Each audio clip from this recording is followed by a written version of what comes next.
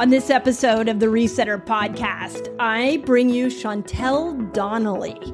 Now, what you're going to hear in this conversation is really applicable to those of you over 40 that are struggling with stress management, anxiety, depression.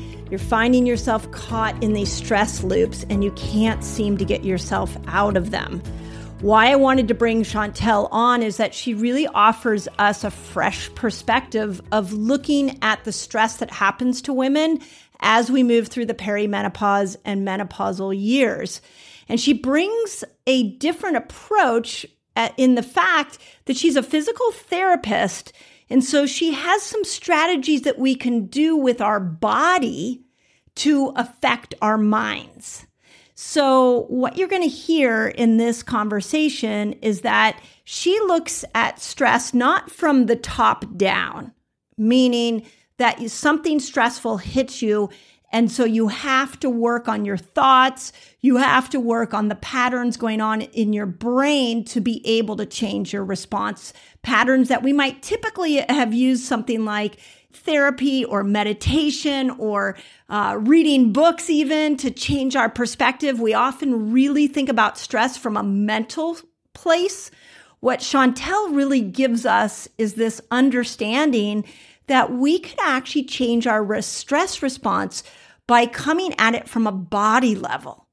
So what you're going to hear in this conversation is that she has some really cool hacks, like some massage hacks, some tapping hacks on the body, some breathing hacks that we can do as we're learning to navigate the loss of hormones through our menopausal experience. She also brings to light something that I don't feel like I've talked enough with you all about, which is our cortisol response when we are in our perimenopausal years.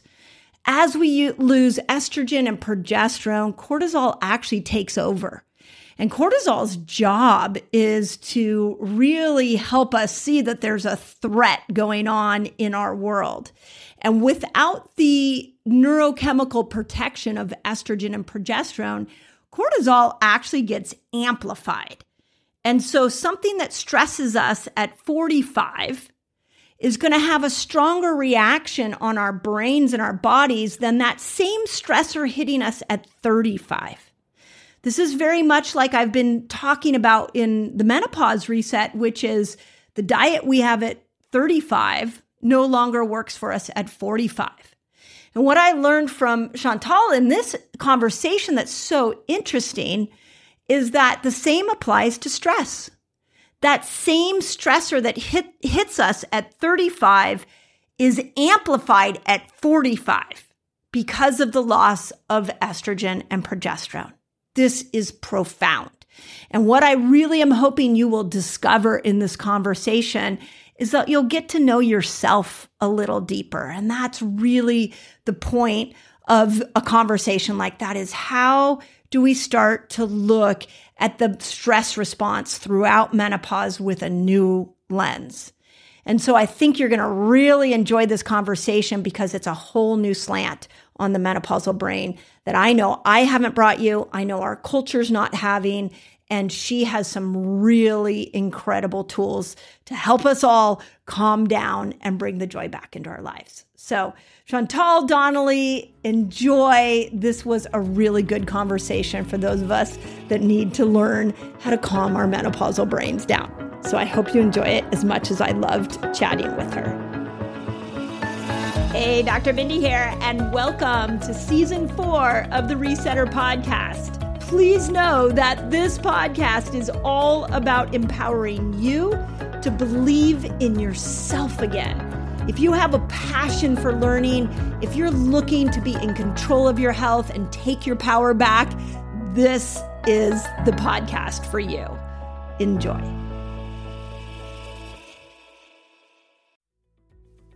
Hey, Resetters, as we step into the new year, I am so thrilled to invite you on an extremely transformative journey with me in my Reset Academy.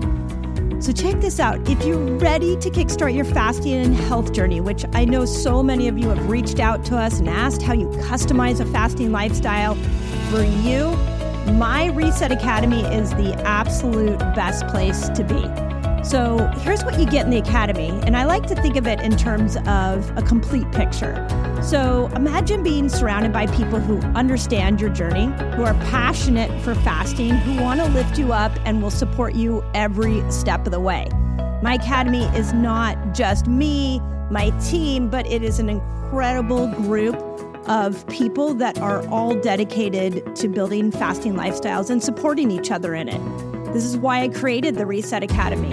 So when you join, you gain access to all the exclusive calls where my team and I share the latest insights, we answer your burning questions, and we guide you towards your health goals. That's not it. We didn't stop there. By becoming a member, you're not just investing in a membership, but you're investing in yourself. I am such a fan of setting you up to win this year. And my Academy is the best place I know to do that. I want to keep you focused. I want you to customize this for you. And I want you to succeed at your health goals this year. End of story. So if you're ready to unlock your fullest potential and embrace a fasting lifestyle, join me. If it feels good, join me. And let's make this year an incredible year for us all.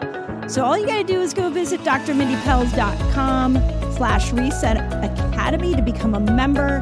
I can't wait to welcome you. I can't wait to see you on the Zoom calls. I can't wait to be in community with you. And most importantly, let's get your health goals handled. And let's do this together. It's so much better together. So that's drmindypelz.com/Reset Academy. Excited to see you there. Okay, well, so we're going to jump right into it. Honestly, Chantal, this is a conversation that ironically, I feel like we don't have in the with menopausal women enough. So it's so crazy. I think it's because stress is sort of given this like everything is dumped under the category of stress, and we don't know what to do with that. And so it gets ignored when it comes to menopause. So not only do I want to welcome you to the Resetter podcast, but I really want to dive into this topic on the intersection of stress and menopause. So thank you for being here. Thank you for joining me on this journey. So let's start with a welcome. Oh, thank you so much. It's such an honor to be here, honestly, Dr. Mindy. And it's a conversation I've been wanting to have. I don't think we're talking about menopause enough. And I don't think we're talking about stress and menopause enough. Yeah. No. I like, amen, like both of those, and then you intersect them, and it's like, oh my gosh. So let's start off with this. How did you even get involved? Give us a little bit of a background on your journey and how you got passionate about the helping women handle stress as they go through menopause. Sure. I have been a physical therapist for over 20 years, and I work with a lot of chronic pain patients and a lot of women, but also men. And I was starting to get really frustrated. I was finding that about approximately 70% of my patients were getting better in my clinic on my table. I could unwind their tissue and help them feel better. And life was winding their tissue back up again. And their pain was returning. And what I found is that it was their stressful job or their strained relationship. Maybe they were taking care of parents. Maybe they had sick kids. Whatever it was in life that was stressing them out was affecting their recovery in physical therapy. And so that's where I started, because I was really sort of frustrated and wanted to help people more. I felt like what I was doing was only a partial healing, if you will. And so I started getting into the science of stress. I did this deep dive into the science, and I got certified in something called the Resilience Toolkit, which is a way of addressing stress in the body. And I found that it really helped my patients. And what I found was that my women in menopause were really finding it to be this effective tool for them. It really resonated with them. And that's kind of how my journey began. You know what's interesting about the menopausal woman and the symptoms she has is that often they are body symptoms first. And I would agree. I saw the same thing in my clinic for years. It was like, we had this huge biohacking center where we had all these really cool like tricks and hacks we could do to get somebody to move in a positive direction. But there were two things I noticed about my menopausal women. One is that they had more than one symptom. Often they had many, many symptoms. And those symptoms tended to keep growing the deeper they went into menopause. So if I had seen them at 46, by the time they got to 48, like there were so many symptoms we were dealing with. And the second thing is exactly what you said, which is as we go through menopause, it's like the healing has to take a different turn because menopause and that estrogen progesterone armor is what I look at. It starts to come down. And healing has to take a whole different approach. But because we're not talking about it, it's very difficult to address it. So talk a little bit about what you noticed from a body perspective with your menopausal women. Like, what was it that was different about them compared to your other clients? Because I think this is something that's not being highlighted enough. Yeah, I think what was happening with my menopausal women is that they would come to me already stressed because most of us are pretty stressed out, right? Yeah. And so they're swimming in this cortisol, and then their sex hormones start to decline rapidly in perimenopause and menopause. And now they've got a double whammy because now they've got cortisol kind of having a heyday. Like, hey, sex hormones are gone. Now we get to play. We got all of the foundational molecules that we need. And we're going to be, through the roof. And that's well said. And so it was like a double cortisol whammy. And so these poor women are embalmed in cortisol. And so all of their symptoms are related to that, whether it's the weight gain, the insomnia, the mood swings, the brain fog, all of that, as you know, and I know your listeners know this, it's all related to cortisol and then insulin insensitivity, which is related to cortisol, right? So it all circles around this. Yeah. And what I was finding is that a lot of women were starting to feel like there was something wrong with them. There was a bit of shame happening. Yes, that happens. We turn on ourselves. It's so crazy. You're the only other person I ever heard say that. Like, it's crazy. We don't think it's somebody else's problem. We start to think it's our own problem, which has to stop. But go ahead.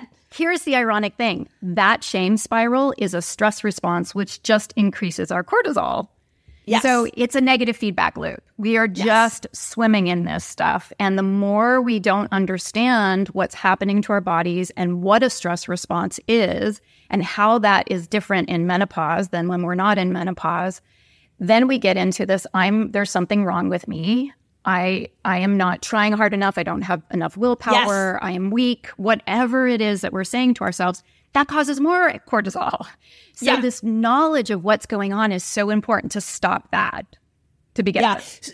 So, it's so interesting because then what a lot of us do is we double down on our exercise. We double down on like, well, if work is stressful, let me work more. Like, we don't go into ease. We go into let me work harder, which only creates the stress spiral even more. Exactly. That's exactly how I see it too.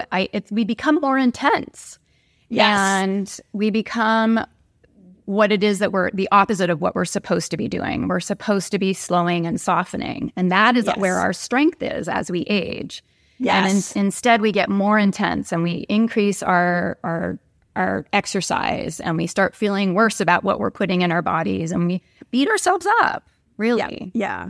And I want to highlight something that you said that to make sure that the listeners don't lose sight of this is that, I'm writing a new book on the mental health journey of the menopausal woman. And one of the things that I'm calling this piece of estrogen and progesterone going away is it is a little bit like a neurochemical armor. It's like when we're younger, we have these hormones that actually help to secrete certain neurotransmitters that help us have well-balanced reactions to stress. But when that goes away, when that armor starts to shed, we start to become very reactive to stress. And you just said something that I think is really important, which is cortisol now is like, hey, I can play. I can really come out and do what I was designed to do.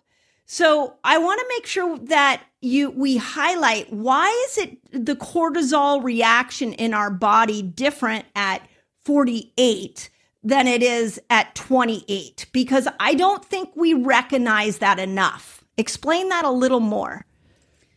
Yeah, I think, you can go into menopause being in survival mode, or you can go into menopause maybe having a little more control and body awareness, and maybe you're not feeling as in survival mode as a lot of other women. Okay.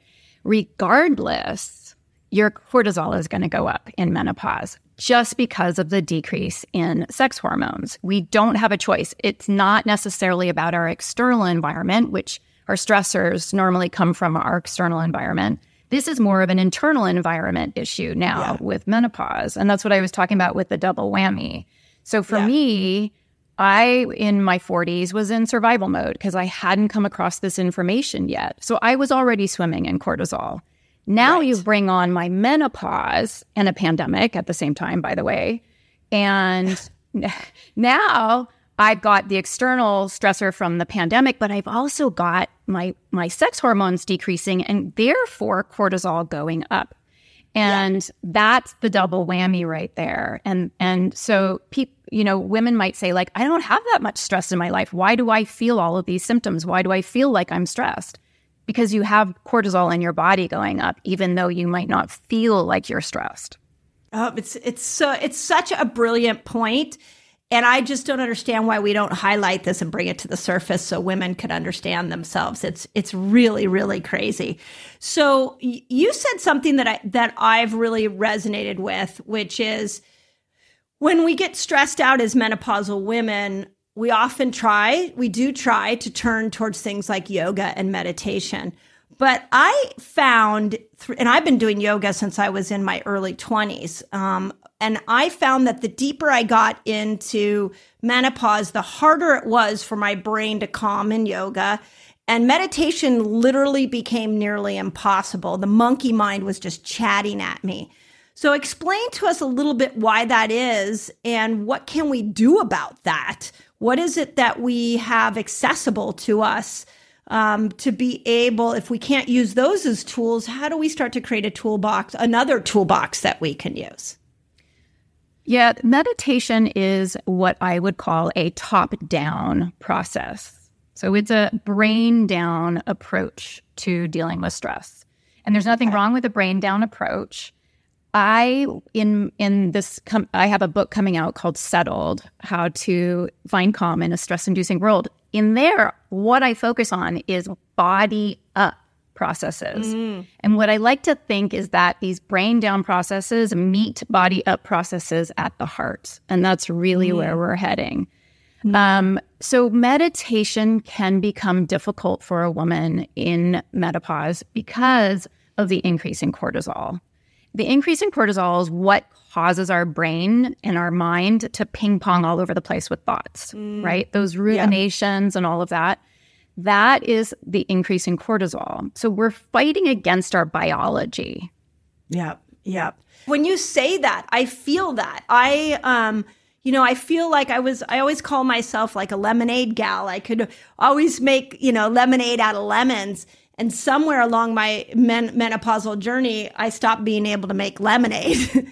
So I like that reframe where it's not top down, it's, more bottom up. But these hormones are supposed to go away. So what do we have available to us to be able to handle stressors? Are we just doomed to deal with more stress?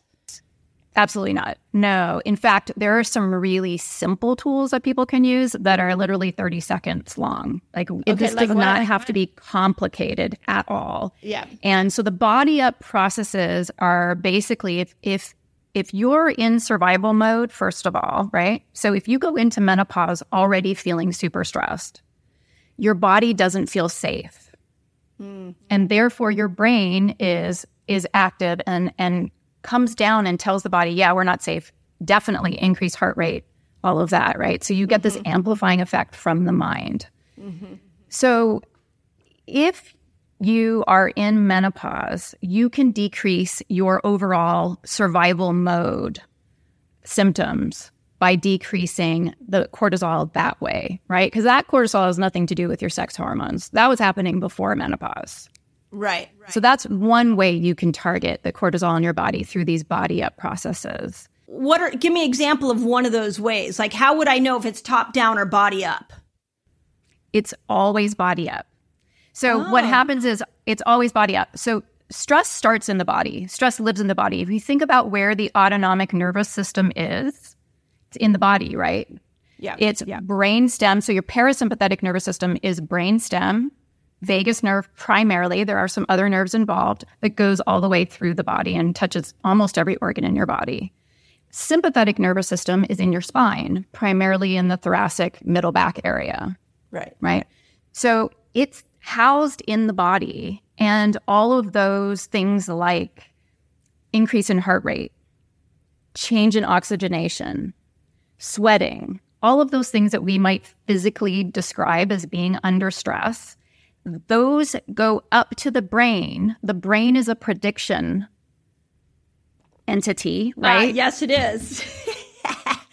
That's a kind word. That's a kind phrase for it. But yeah, go ahead.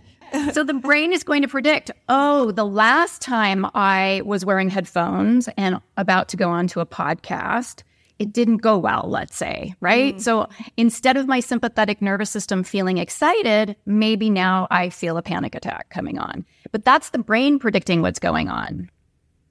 Okay. And it's predicting what's going on in the body, but it started in the body. So if we can tell the body up, that indeed everything is fine and we are okay and we can calm the heart rate down a little bit. Now, in this analogy, if I'm on a podcast, I need a little bit of sympathetic energy, right? Yeah. I need some alertness, but I don't want too much. I don't want it to be so uncomfortable that I can't think, right? Yeah. So bringing that heart rate down is going to then tell the brain, no, actually, we're safe.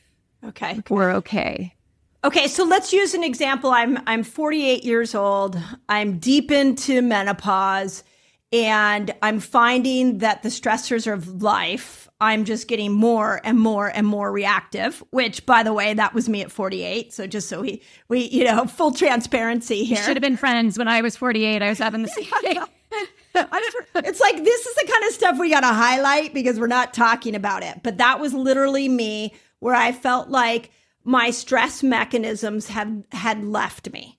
So in that scenario where, everybody's irritating me, every stressful situation is taking me down, where I'm becoming like my hyper vigilant in my brain, the OCD looping is starting. I'm starting to turn on myself, like all the panic and anxiety that happens in the menopausal brain. And then I'm like, well, I have to change my brain. So let me go to therapy. Let me do breath work. Let me do all these things to work on the brain. What I hear you saying is, don't start with the brain, start with the body. So you stop sending stress signals up to the brain. If I'm hearing that right, what's the first step to start with the body? So let me say that the first step is always to know when and why you are going to use a de-stressing tool before how. Okay. So what I mean by that is, I don't want women to think that they always need to be calm. I don't think we need to pathologize being stressed out anymore. No, agree. In your scenario, you were very uncomfortable and it was affecting the quality of your life. So yes, indeed, if I knew you when you were 48, I would say, do you feel like your stress right now, your response to stress right now in your body is appropriate? Is it helping you? Or do you feel like you're stuck and maybe the response is too big for the given situation? I think it's hard to tell. I'm going to be really honest. Like, I don't think we can. It took me several years deep into menopause to really acknowledge that the challenges I was having with stress in my life were my reaction to it, that my reaction had changed. Yes, absolutely. And I do think that when you're in it, it is really hard to tell. And a lot of times, so hard. And a lot of times when women tell me, if I ask them that question, is your stress still helping you right now in this moment? Is your stress helping you? If they can't give me an absolute yes, 100% yes, if they say, I'm not sure, maybe, or no, then I say, try a tool. Okay. And most women in that situation will say, it feels a little bit too much, but I'm not sure. So if you're not sure, try a tool.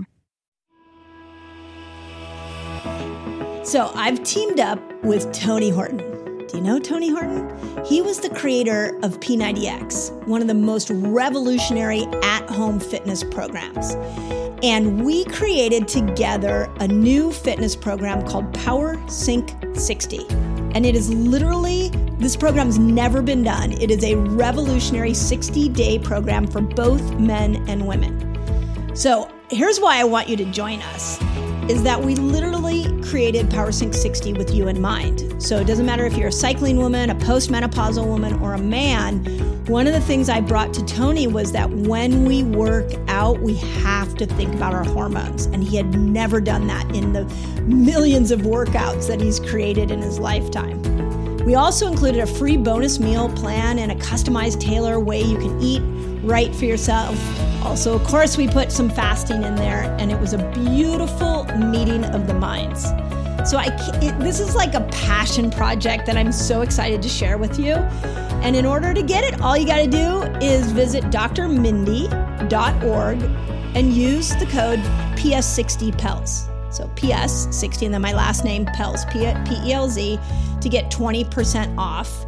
And you get lifetime access to the program. So that's drmindy.org, and you use the code PS60PELZ to join all of us. I'm actually doing this myself right now. So come join me, my community, on this incredible journey. I am so proud to bring this to you. Okay, so I want to point something else out that you said. If the stress is not helping you. Now, most people would say, well, stress never helps me. Like, what do you mean? How would I know the difference how would I know if stress is helping me?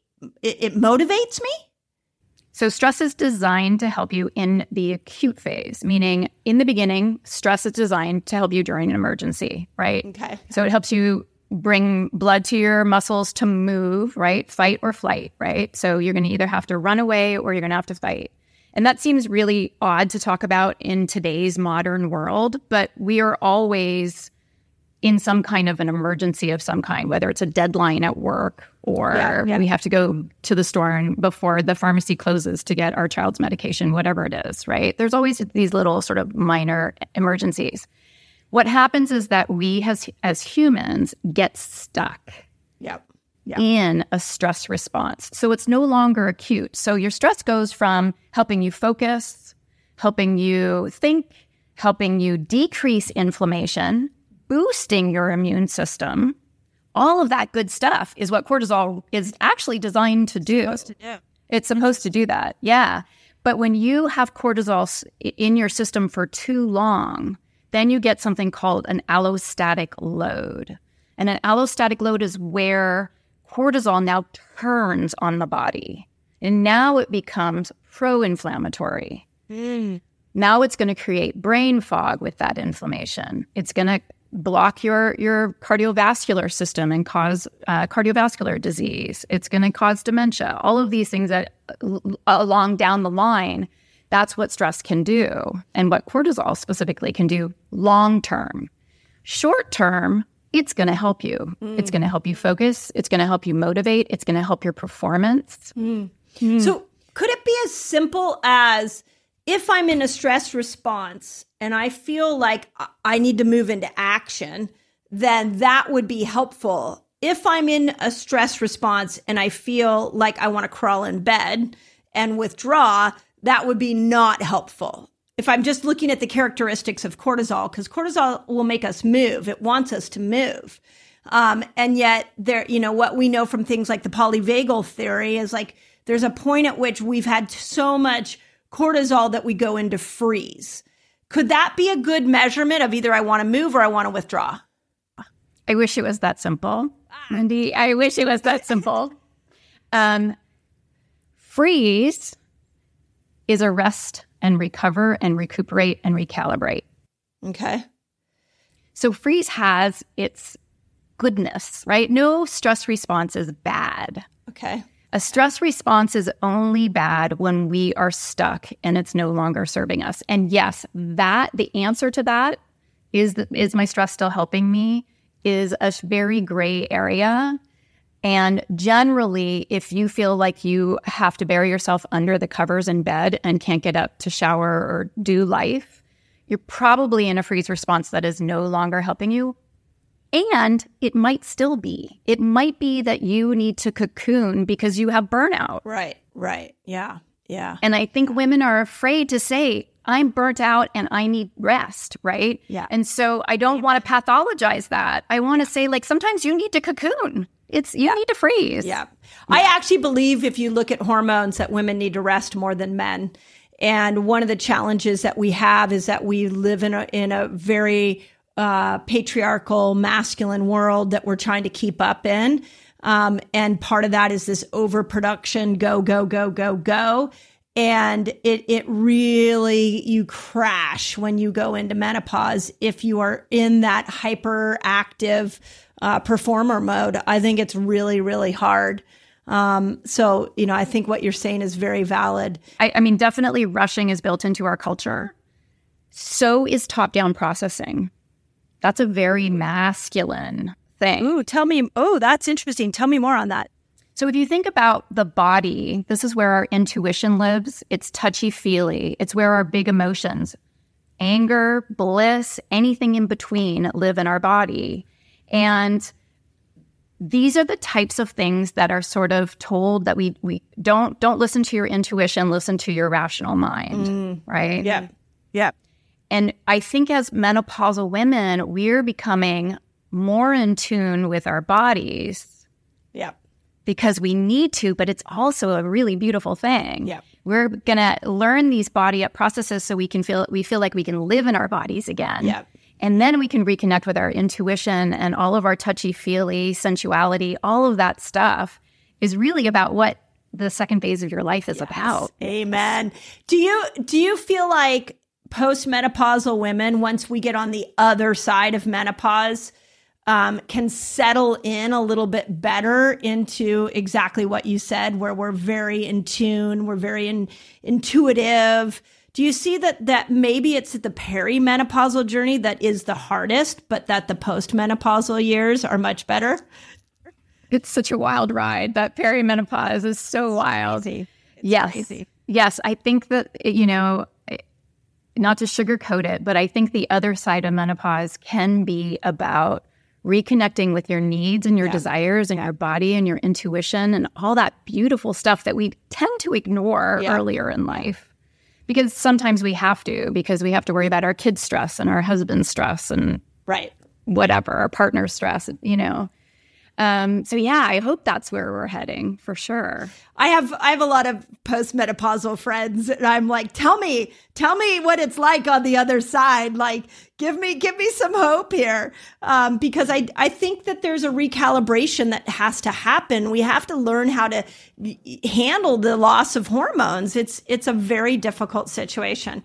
So give me some tools. Like, let's talk about what kind of body tools we have, knowing that this journey is going on. I think the first thing we really need to acknowledge, that we've already acknowledged, is that you are reacting to stress much differently in menopause. Now, what do we do about it? Okay, yeah. So we've decided that our reaction is too much or we're stuck. And so now we're going to choose a tool. And the goal of the tool is to regulate the nervous system. Yeah. We've decided that our nervous system is either in too high of sympathetic, which is otherwise known as fight or flight, or too high in freeze, which is a shutdown kind of a state. Yeah. Okay. Yep. And we want to get out of it. So there are different techniques that involve the body. And I'm going to throw a couple at you that your listeners can follow along with and try if they want to as we go along here. So one thing we know is that bilateral alternating tactile stimulation That's what That's what EMDR is based off of. Yeah. Go ahead. This is awesome. So Francine Shapiro designed EMDR, and one of the tools we could do eye movements, but you can also do tactile stimulation. I find that the bilateral tactile stimulation is great because you can literally do it at the grocery store in the line waiting to get through, and no one knows you're doing it, right? Yeah. And what the research shows is that it affects the amygdala. It affects the insula, which our insula is going to help us have a better relationship with our body and what's happening internally in our bodies so that we know if we're under stress and we know if we're calming. Okay, so easy schmeezy. You take your right hand and you place it on your left shoulder. These are called arm sweeps. And one arm at a time, I'm going to lift my arm up, but you don't have to, just so you can kind of see here because I'm looking at you. Yeah. So you're going to bring your right arm and sweep it down your left arm. And then you switch left hand to right shoulder and sweep down to your fingers. Just do that a couple of times. Really good. It feels kind of good. So what are you feeling in your body right now? I feel like somebody's hugging me, like I'm being nurtured, like almost like a motherly kind of like, it's going to be okay, pat on my shoulder. Some people like to do it with little squeezes even. You don't have to do the sweep down the arm. You can squeeze, do little squeezes all the way down the arm. I like this one when I am rushing, actually. So if I am late to get to something in the car at a red light, I can do this. And it just tells my body, you've got some adrenaline circulating in your body, but you are okay. Everything's fine. I love that. Good. So it's like reminding your nervous system that it's okay. That everything's fine. And do you think, I've been thinking, because I've been deep in EMDR therapy for about 8 months now, and we use the tappers where it buzzes right to left and right to left. And of course, my neuroscience brain was like, why is this working? What is going on here? And then when I started to look at our primitive design of our brain, when we scan left to right, what we're doing is we are actually scanning for danger, and that calms the brain. Is that what when you're rubbing your shoulders, alternating like that, is that what's going on? Is that you're telling the brain, it's okay, we're looking out for danger, you can relax? Exactly. Yeah. And we could talk about the benefits of touch. We could talk about the benefits of self-touch. But if we're specifically talking about the bilateral alternating stimulation, just like you do in the EMDR with the alternating tapping that you do, it's the exact same process. It is telling your brain that it can calm down. So the amygdala actually settles. Right. Okay, give me another tool. So that was good. We've never talked about that one here. I talk a lot about walking, and I've walked more as a menopausal woman than I've ever walked in my entire life. And when I do, I always scan right to left. Like I really use it as a real primitive tool to be able to calm the nervous system. So I really like that added piece of hugging. So okay, what else can we do? So when you are scanning right to left, you are actually also activating sternocleidomastoid, your SCM muscle, right? Okay. So the sternocleidomastoid is a really interesting muscle because if it's tight, it can constrict the vagus nerve behind the ear. Oh. I'd never really thought about that. Okay. Yeah. And there's another reason why it's such a cool muscle. You had mentioned Stephen Porges' polyvagal theory. So Stephen Porges talks about that secondary branch of the vagus nerve. And he talks about the ventral branch being our calming branch, right? And it's not just the vagus nerve. He uses a term called the social engagement system. So it's the vagus nerve and 4 other cranial nerves that are part of the social engagement nervous system. Well, one of those cranial nerves is cranial nerve 11. What does cranial nerve 11 feed? The sternocleidomastoid muscle. Ooh, okay. Keep going. You got my neurology brain all excited. Excited here. So I think of cranial nerve 11 and the upper traps and the sternocleidomastoid muscle, those two muscles that it innervates. I think of that cranial nerve as being a portal to our calming nervous system. Okay. So if you do a sternocleidomastoid stretch or a massage or a combination thereof, you're massaging your sternocleidomastoid. So I want to experience it. Go ahead. And people who are listening, we'll try to describe it. So the best way to find your sternocleidomastoid muscle is to turn your head to the opposite direction. So if I'm going to work on my right one, I'm going to turn my head to the left. And it's that tight ropey band that kind of pops out. It goes from behind the ear. And if you just draw your fingers straight down from behind the ear to your collarbone, kind of where your collarbone kind of meets up near your throat, you will be basically on sternocleidomastoid, SCM, we call it. Okay. So all you really need to do is go from behind the ear and kind of take your fingers and rake straight down towards the collarbone. And you are getting to those muscles in that area and you're crossing over sternocleido. Okay.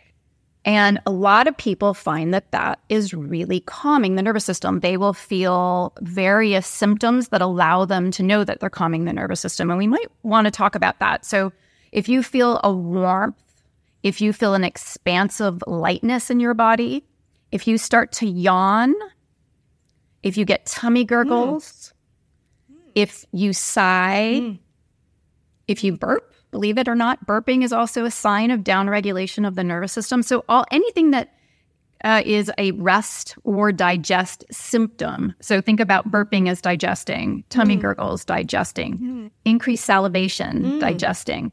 Your body, when it's in survival mode, doesn't think about eating or sleeping. Okay. Yep. Okay. Doesn't think about sex either. So I guess feeling horny could also be a sign that your nervous system is downregulating.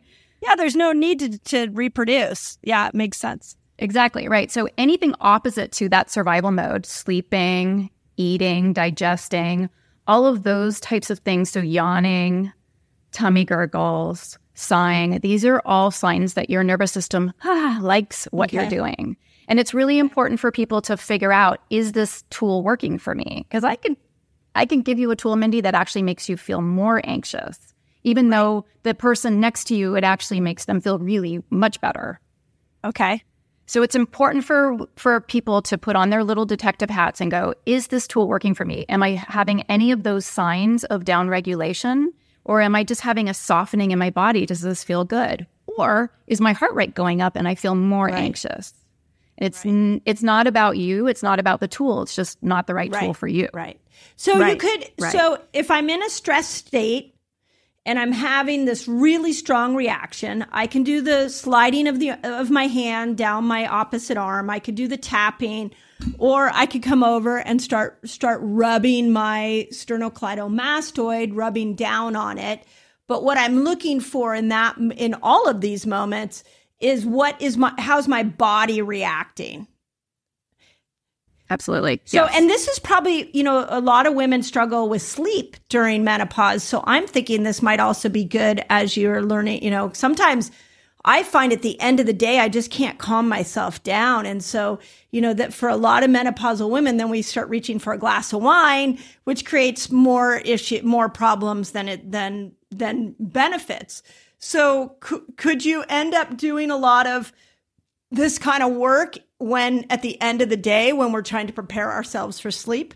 Oh, absolutely. Yeah, you can do it at the end of the day. I recommend doing these once you find a couple, let's say 2 or 3 tools that actually work for you, there's different ways to go about it. But what I recommend is once a day or twice a day, if you can, to try these tools. And they don't take a long time. These are 30-second tools, right? So maybe after you brush your teeth, you do the arm sweeps. Maybe when you pull into the driveway after coming home from work, before you walk into the house, maybe you do the sternocleidomastoid massage, put a little sticky on the dashboard of your car to remind you. Throughout the day, some consistent times. And then what you'll find is that you won't need those tools as much because you won't get as overreactive to things. So it's You won't so preventative to do it with prevention in mind. That's brilliant. Absolutely. And you can do it as a rescue practice. If you're really feeling stressed, you get an email that stresses you out, you can do it then. Or if you've just had an argument with somebody you love, you can excuse yourself and do it. It works at any time, but really what I find is that the consistent daily or every other day practices over time change your window of tolerance for what is stressful and what isn't stressful to you. I love that. Okay, give us another tool. And I assume all these tools are in your book. You've probably written them out. They are all in my book. Okay, can you give us one more? Yes. I know, I bet, which is great. And we need a big toolbox. So what else do we have? We do. And as I said, not all of these tools are going to work for everybody. So the bigger the toolbox, that you get to choose what works for you. This one I call rotation reset. So breathing is actually a body up process, right? So when we breathe, we're changing our oxygenation, and that's going to tell the brain whether we are safe or not. Okay. So all of those breathing techniques are great. There's a couple of breathing techniques that work better at different times, and we can get into that on another podcast maybe. But breathing is really helpful. Here's the thing, though. If you breathe from your upper chest, your neck, and your upper chest, you are activating your fight or flight nervous system. Oh, interesting. If you breathe from your lower belly and lower rib cage, you are activating more of the calming nervous system that way. Okay. So why would somebody breathe from their upper chest? Because A, they're stuck in fight flight, and those muscles are tight. And it's not just sternocleidomastoid in the neck area. It's going to be the scalenes that are getting involved in breathing when they're only supposed to do that during an emergency, right? Those are accessory breathing muscles.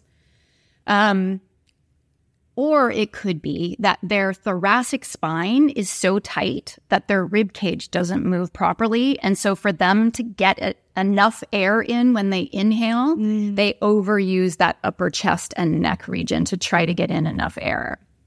So with your breathing, you might be trying to calm down, but you might actually be going into fight flight because you're over breathing from your chest and neck. Okay. So the rotation reset is a way to get your rib cage more flexible so that you can be sure to be able to breathe from the lower rib cage and the belly. Okay.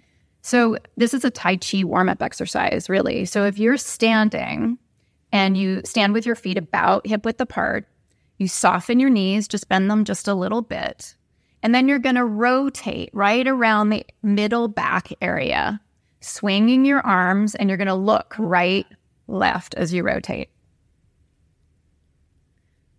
So now it does feel good. It feels good for a lot of reasons. So that sympathetic nervous system, remember, is housed in that middle back, primarily in your thoracic spine. Okay, it's housed elsewhere in the spine, but primarily in the thoracic spine. So I think of this as a massage for your sympathetic nervous system. And that seems a little weird to want to massage that because that's our fight-flight system. But we also need to dissipate the energy of that system. And so this just kind of moves that energy, and it helps our breathing, which is a gateway to our calming nervous system. I love that. And how often? So, I mean, all three of these are really easy, and I'll incorporate them into my daily schedule. How often? Like, if I have a really strong morning practice where I do breath work. Often I have a hyperbaric oxygen. A lot of times I'll get in that. Like, I really am put a lot of effort into the start of my day. If I throw these in on a regular basis in the beginning, will that be enough? Or do I need to think about doing them throughout the day to keep training the nervous system? Like, you're okay. Is it best done separated out throughout the day? That's a good question. I think it really depends on who you are and what your needs are and how your body responds to these tools. I don't know that there's any hard, fast rule.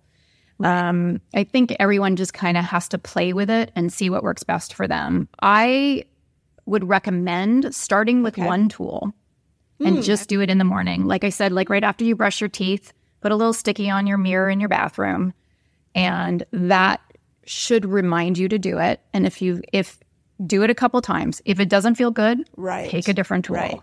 Right.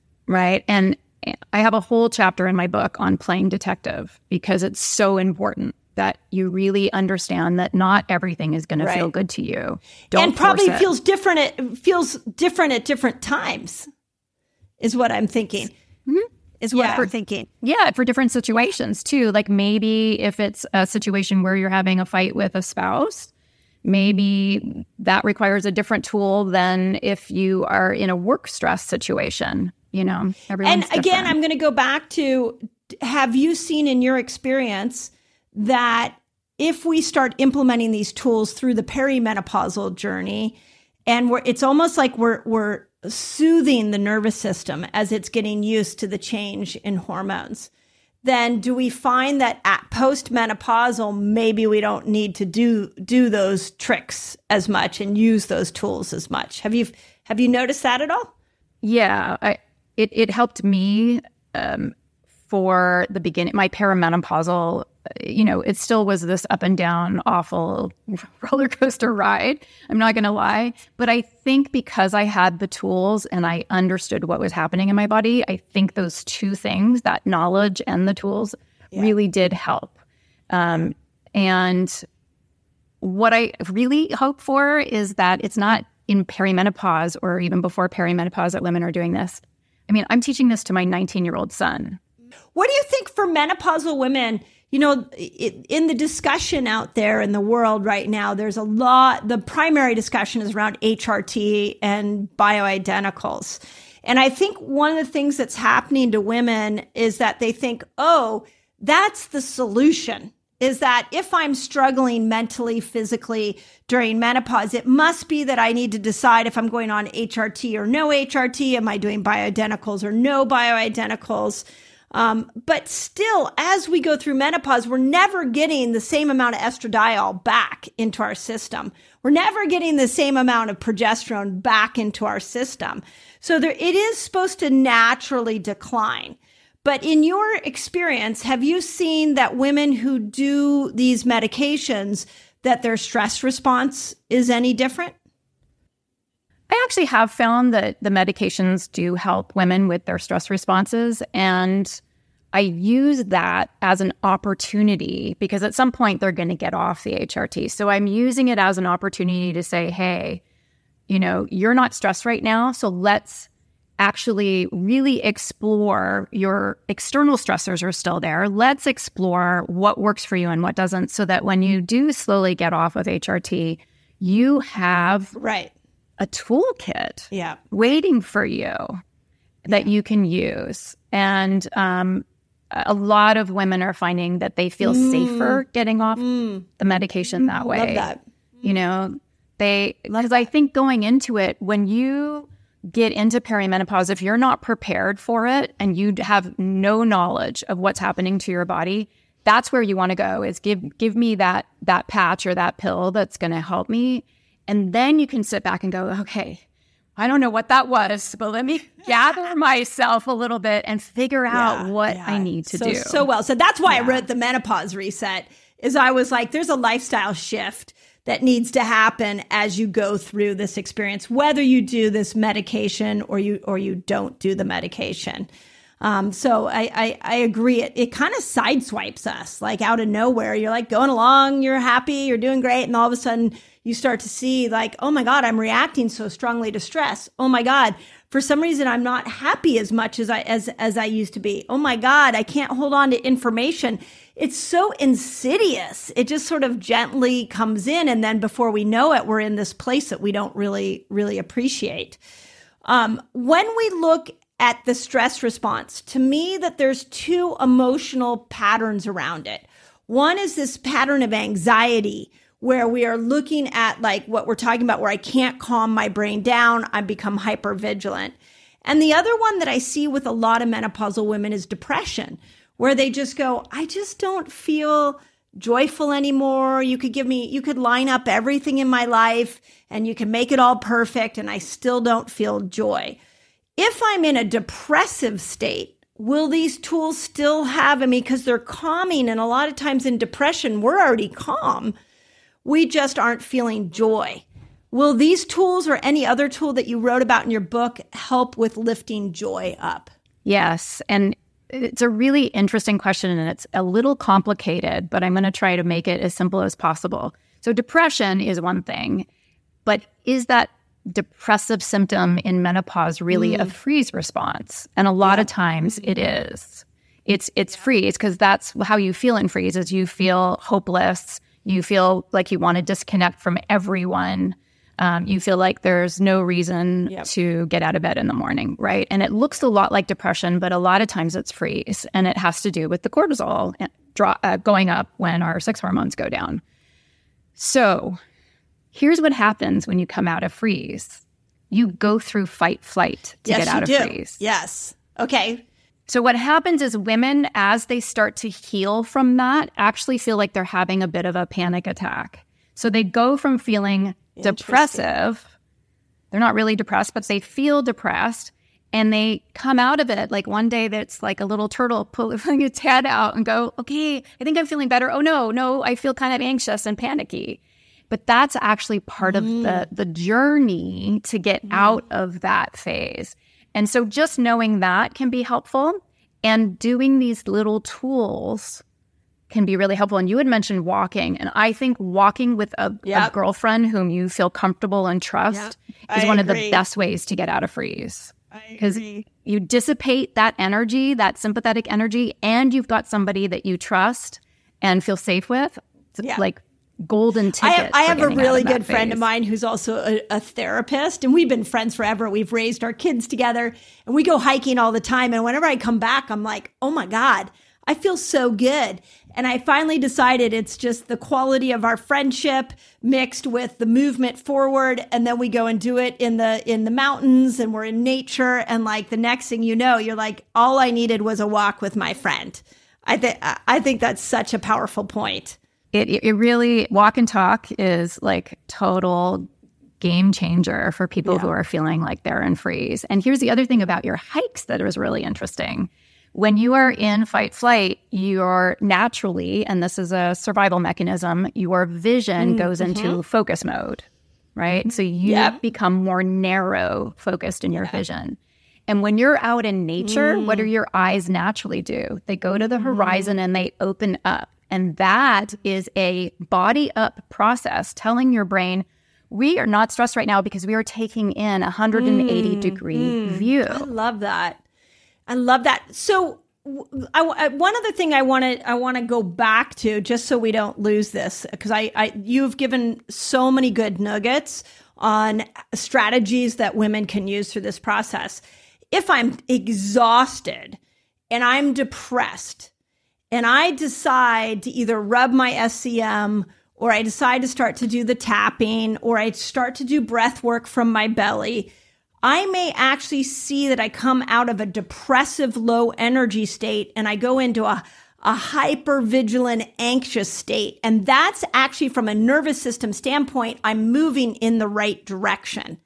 Is that correct? Because that would be an easy one to be like, oh, now I was depressed and low in energy, and now all I want to do is, chop everybody's head off.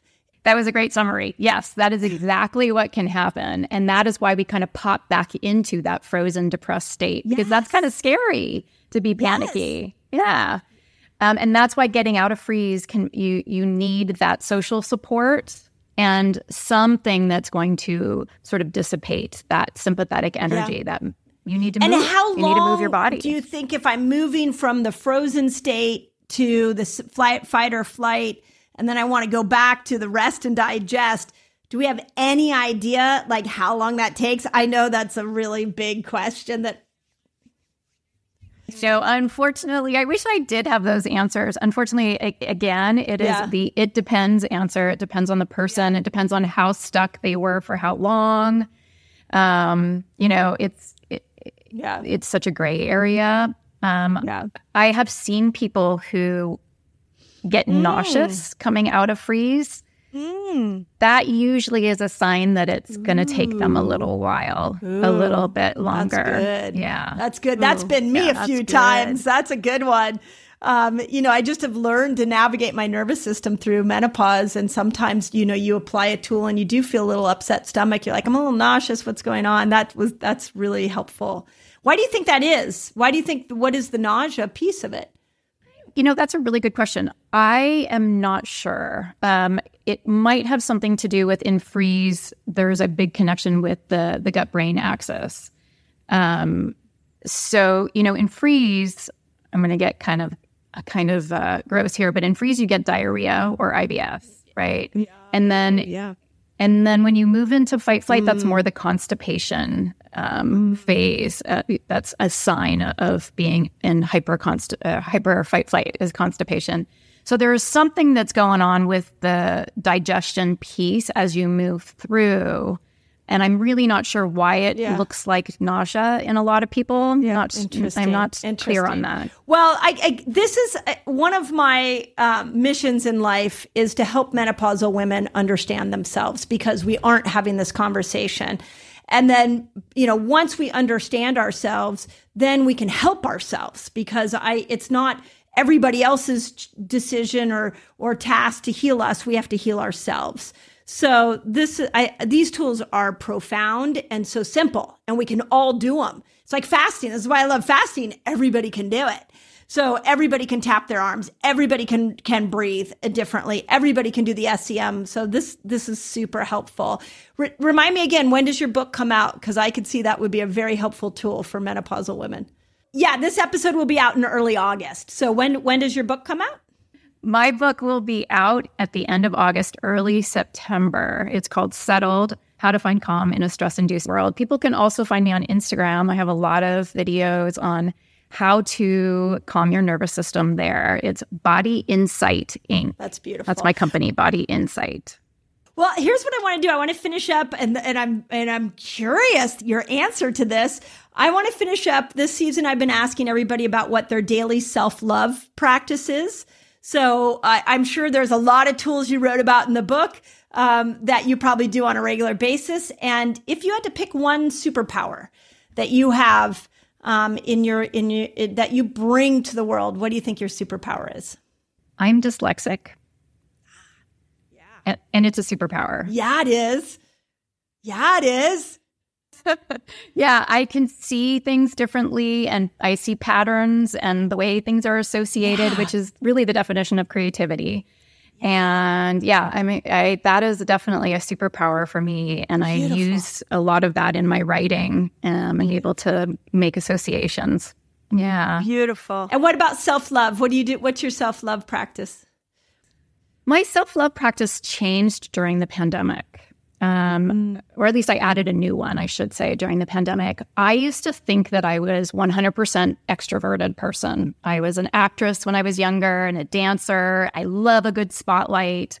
And I was always that extroverted person. And I always felt like maybe something was wrong with me when I wanted alone time. And what I realized during the pandemic is that I crave alone time. I really enjoy it. I love it. And really, I'm about 50% introverted, 50% extroverted. I just have different parts of me that I was ignoring that part. And so that's what I do for self-care now is I make sure that I get that alone time. I've been really focused on more alone time too. I really think that, especially as your kids get older, like you have the opportunity for more alone time, and menopause really demands it. So, I absolutely love that.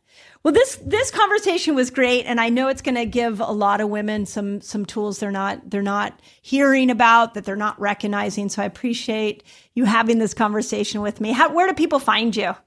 People can find me on Instagram. My company is called Body Insight, so my Instagram account is at Body Insight Inc. They can find me at my website, bodyinsight.com.